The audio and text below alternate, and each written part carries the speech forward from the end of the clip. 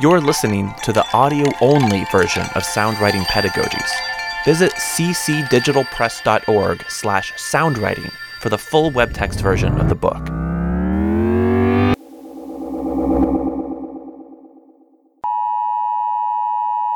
Disclaimer: the historical voices depicted throughout this audio essay have been provided by talented voice actors and are not the actual voices of the original authors. It's not as if we really had access to a time machine. I mean, the very idea is preposterous.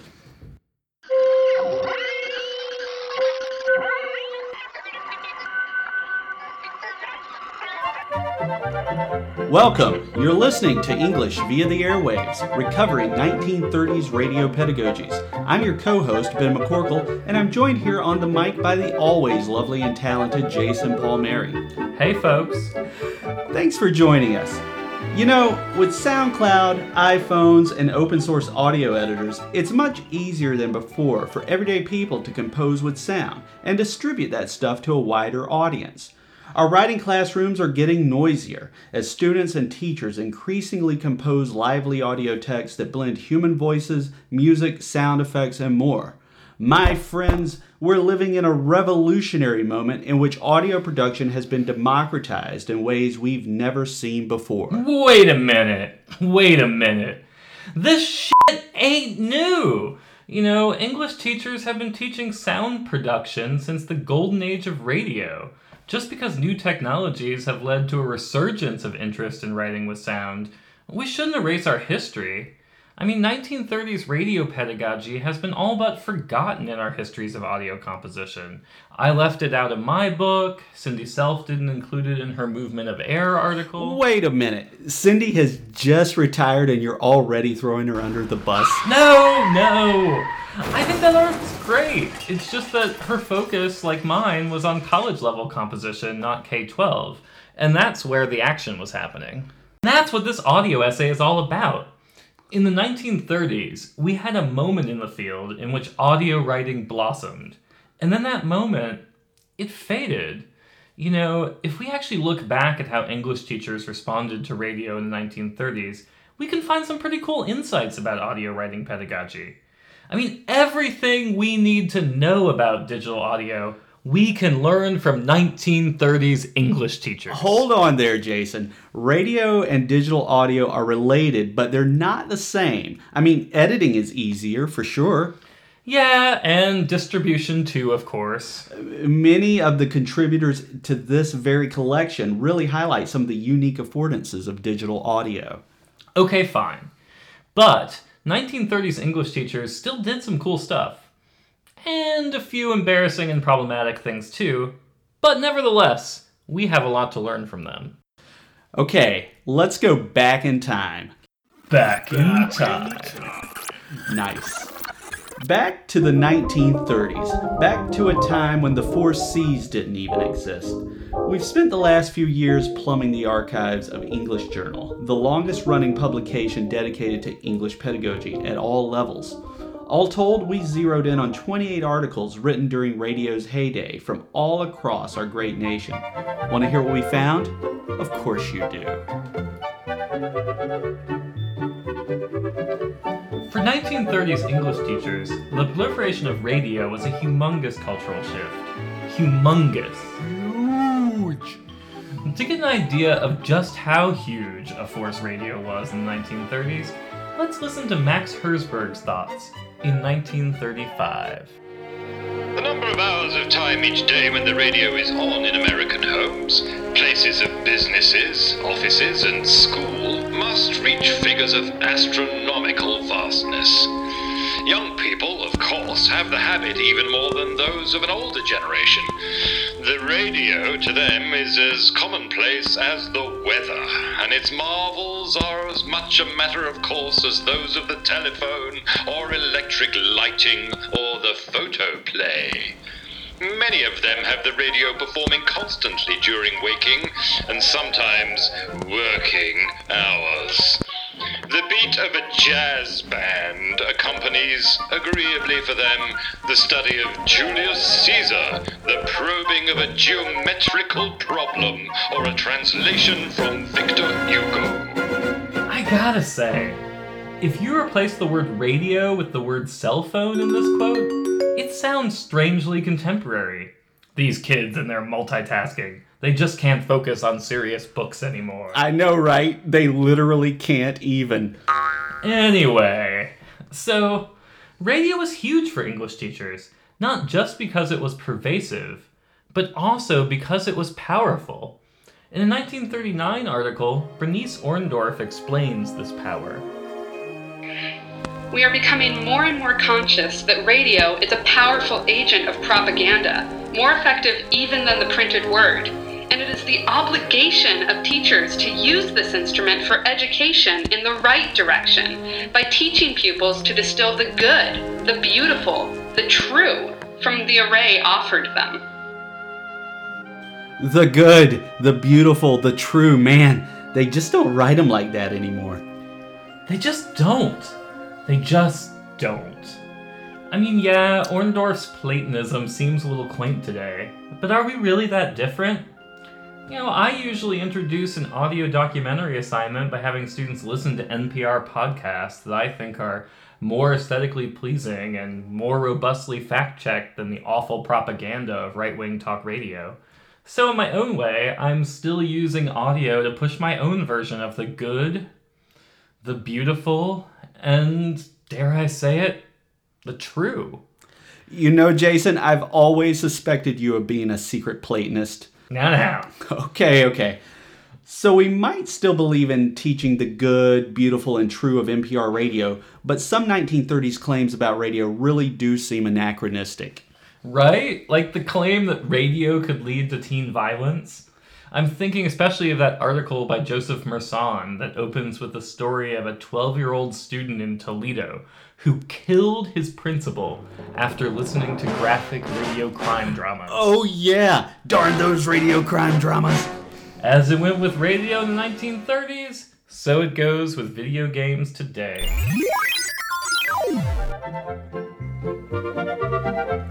Anyway, it's clear to us that 1930s English teachers both feared and were excited by the potential of radio. In a 1937 article, Delight Phillips sums up this ambivalence well when she writes, Wait a minute. Her name is Delight? Yep. That's great. It sure is. Well, here's what Delight said. Radio may be a swift and steady stream, refreshing whosoever drinks from it. Or it may be a brackish pool, dipped into and muddied by every passerby, offering real refreshment to none. That's delightful. Stop it. Just stop it. When we first started looking into 1930s radio pedagogy, we assumed we'd mostly find articles about critical radio appreciation. And we did. But surprisingly, 13 of the 28 articles we reviewed, or nearly half, actually focused on students writing and performing their own radio scripts. In some cases, teachers such as Doris Nelson and Wanda Orton partnered with local radio stations to literally put students on the airwaves. But even teachers who didn't have that access hacked everyday objects to create mock radio studios in which students could perform their scripts for an audience. For example, in a 1937 article, Mildred Campbell reports, Roy McCullough had just made us a microphone and a gong. Perhaps they were not things of beauty, but they were sincere imitations. The base of the microphone was a stout piece of iron taken from some discarded machinery. Anchored in it was a broomstick, on the end of which, elaborately and securely fastened with wire, was a mouthpiece fashioned from the wheel of a toy racer and supplemented with wire. Our gong was a sturdy tin top that had doubtless saved many a kettle from boiling over, the knob of which was swathed and draped in a clean white rag, that the gongster's hands might be hygienically protected. Mildred Campbell was clearly the MacGyver of her era. Yes, she was. I'll never look at a tea kettle the same way again. Yeah, it's funny, but I actually like Campbell's hacker ethic. She rejected the need for expensive professional equipment and instead rolled her own. We may not use broomstick mics anymore, but we still make up for lack of equipment access by hacking everyday objects. Yeah, who needs a fancy pro audio recorder when you can just whip out a cell phone? The point is making media that matters, not teaching professional tech skills. Exactly. But let's move past the technology they used to really get into what motivated English teachers in the 30s to engage students in radio production. It turns out their arguments for the value of audio composing are quite similar to those we hear today. In a 1939 article, Keith Tyler explains, "The outcomes of the radio workshop are of two sorts. In the first place, it gives valuable training in the consumption of radio programs. Just as the lad who plays a few tunes on the piano is a more critical appreciator of serious music, so the pupil who tries his hand at script writing and acting is a better judge of radio programs. The second type of outcome relates directly to the field of English. Because of the strong interest in the work, it affords excellent motivation for writing and speech. Students who try to catch an audience through the preparation of effective script learn more about effective writing than they do through set assignments of themes in any ordinary composition class." Yep, I've definitely made similar claims in my own classes. When students have the experience of editing audio interviews, they gain a more critical literacy about how audio editing is often used for ideological ends. And when students create audio text for audiences beyond the classroom, they often are more engaged than they are with conventional print writing. Absolutely. The argument that audio composing increases student engagement turns out to be very old, although teachers of the 1930s taught about students a little differently than we do today. In a 1931 article about working with students to collaboratively produce radio broadcasts, Ruth Batten explains, "The attitude of the boys was different from that of the ordinary classroom. One little boy, stupid and lazy, who had, as far as we could tell, never written a paper of his own in his life, wrote and rewrote a short speech. We noticed he began walking faster and moving about as if he really contemplated getting something done." Stupid and lazy. Ouch! Yeah, that's some ableist bullshit right there. But nevertheless, the trope that students become more engaged when composing new media is still with us. And underneath that trope is the implicit assumption that students are not motivated by other forms of writing. And despite her unfortunate willingness to call students stupid, Batten did usefully position collaborative radio production as a way to democratize classrooms. Once again, ladies and gentlemen, we give you Ruth Batten. "We believe in democracy, but we have little of it in our classrooms. We have the idea that youth is incapable of assuming any responsibility. Too many teachers are afraid that any move to relinquish their hold on the boys and the girls will result in pandemonium and halt learning. On the contrary, it is amazing how stupid and so-called bad boys will evince real interest when placed on their own responsibility." Really, you could just call students stupid in the pages of an NCTE journal not just once but multiple times? Yep, those were the good old days. I guess.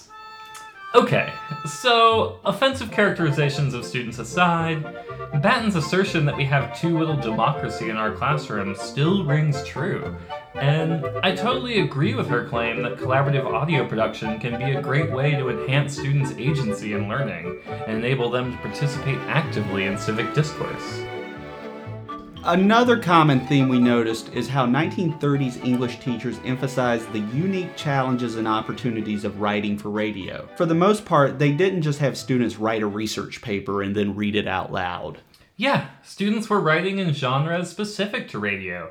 The audio drama, the news broadcast, the commercial. And they showed awareness of how writing for the time-based medium of radio is different than writing for print. In a 1939 article, Mildred Carson explains, "We stress the fact that radio writing is different from other kinds of creative writing, and that condensation rather than amplification by words is necessary." Yeah, as we've been working on this project, we keep on revising for concision. Carson was onto something there. That she was. And in a 1933 article, Jay Newland calls attention to the challenges of conveying a narrative solely through audio media. Radio audiences are of necessity ear-minded. That is, they do not have the advantage of gesture, facial and body expression, and movements about the stage. It is of primary importance, then, to see that there are no unnecessarily long sentences in the manuscript, and that there is no need for any expression other than the vocal to make the points clear. Yeah, I think Newland usefully points to how teaching audio writing necessarily entails critical reflections about the limitations and the affordances of audio media for storytelling. But then again, Newland could be a little problematic. It wasn't just Ruth Batten who wrote some unfortunate things back then. Oh, right. How could we forget? Once again, ladies and gentlemen, J. Newland. Having written the manuscript and carefully timed it, the next step is the selection of the speaker or speakers. In general, and this is doubly true of younger girls, girls and women should be avoided. More than half of the women and girls have voices which are simply too high-pitched for the average radio microphone, and the result is an impression of affectation which wholly ruins the effect of an otherwise good speech. It is, of course, unnecessary to remark that no one who has the slightest impediment of speech has any business on a radio team, for the microphone seems to take a grim delight in distorting the slightest defect. This is such ridiculous horse. You're right, Jason. It is ridiculous horse. But you need to take a moment and calm down. Okay. Newland is sexist and ableist and redonkulous, but I have to admit he was writing a long time ago. But what really enrages me is that these attitudes have not gone away. This attitude extends into popular media as well. Pundits say sexist crap about Hillary Clinton's voice all the time. And Donald Trump mocked the speaking style of a reporter with a disability just because that reporter had called him out on his bullshit. And let's not forget the media's obsessive reporting on the so-called growing trend of vocal fry among adolescent girls. Too true. I'm reminded of that CNC article by Adsanantham, Garrett, and Matsky, where they tell the cautionary tale of a woman student who chose to recruit a man to read her voiceover because she thought a masculine voice would be more authoritative. And didn't that Comstock and Hawks article in CNC Online also address that same issue? It sure did. So, as we teach audio writing, this reminds us that we need to be very careful to call attention to and actively resist the sexist, ableist, classist, and racist assumptions about language and voice that continue to influence how we engage audio media. Preach.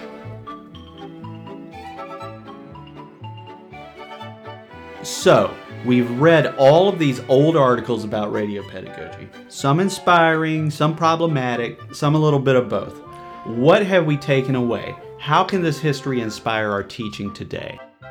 I, for one, am inspired by how many teachers didn't solely try to replicate traditional school genres in audio media. They had students writing in the popular radio genres to which they were already listening. You know, if I can critique Bernice Orndorff for pushing her own narrow version of the good, the beautiful, the true, then maybe I should resist my own tendency to use audio composing assignments as a trick to voice my NPR aesthetic preferences on students. I think it's better to begin an audio composing assignment by asking students to share and analyze audio genres they find compelling, and then compose in those genres. Right on. Another thing that strikes me is how many 1930s teachers approached radio production as a way of teaching collaborative writing. I've tended to do more individual audio composing projects in my classes, but I'm increasingly realizing how audio composing can offer great opportunities for collaboration. Agreed. And I also like how so many of the articles emphasize students sharing their audio texts with audiences beyond the teacher, whether on the airwaves or in a public school assembly.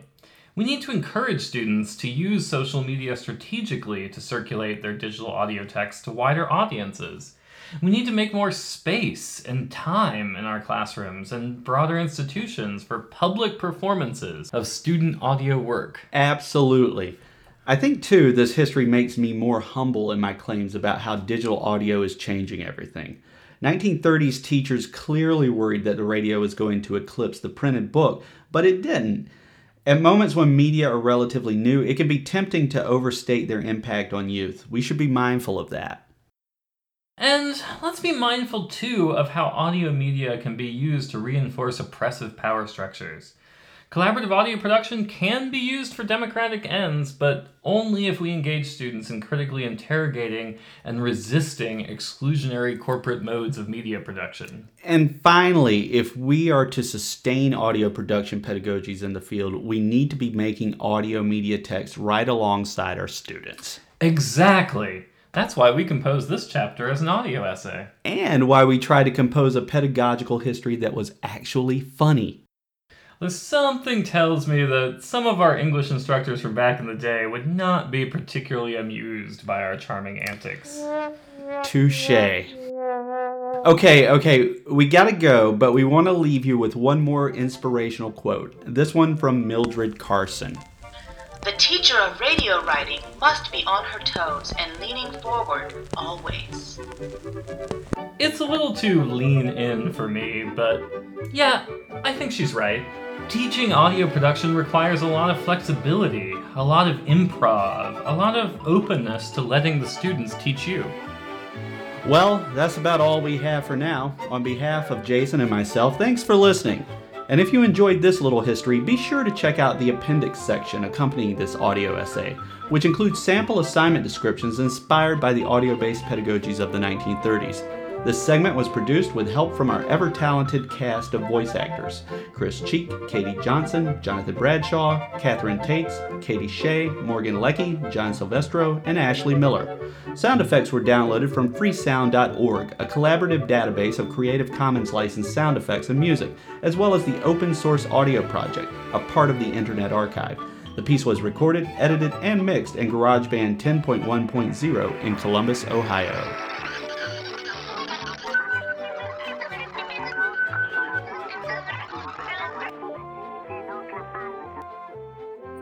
We'll do it live!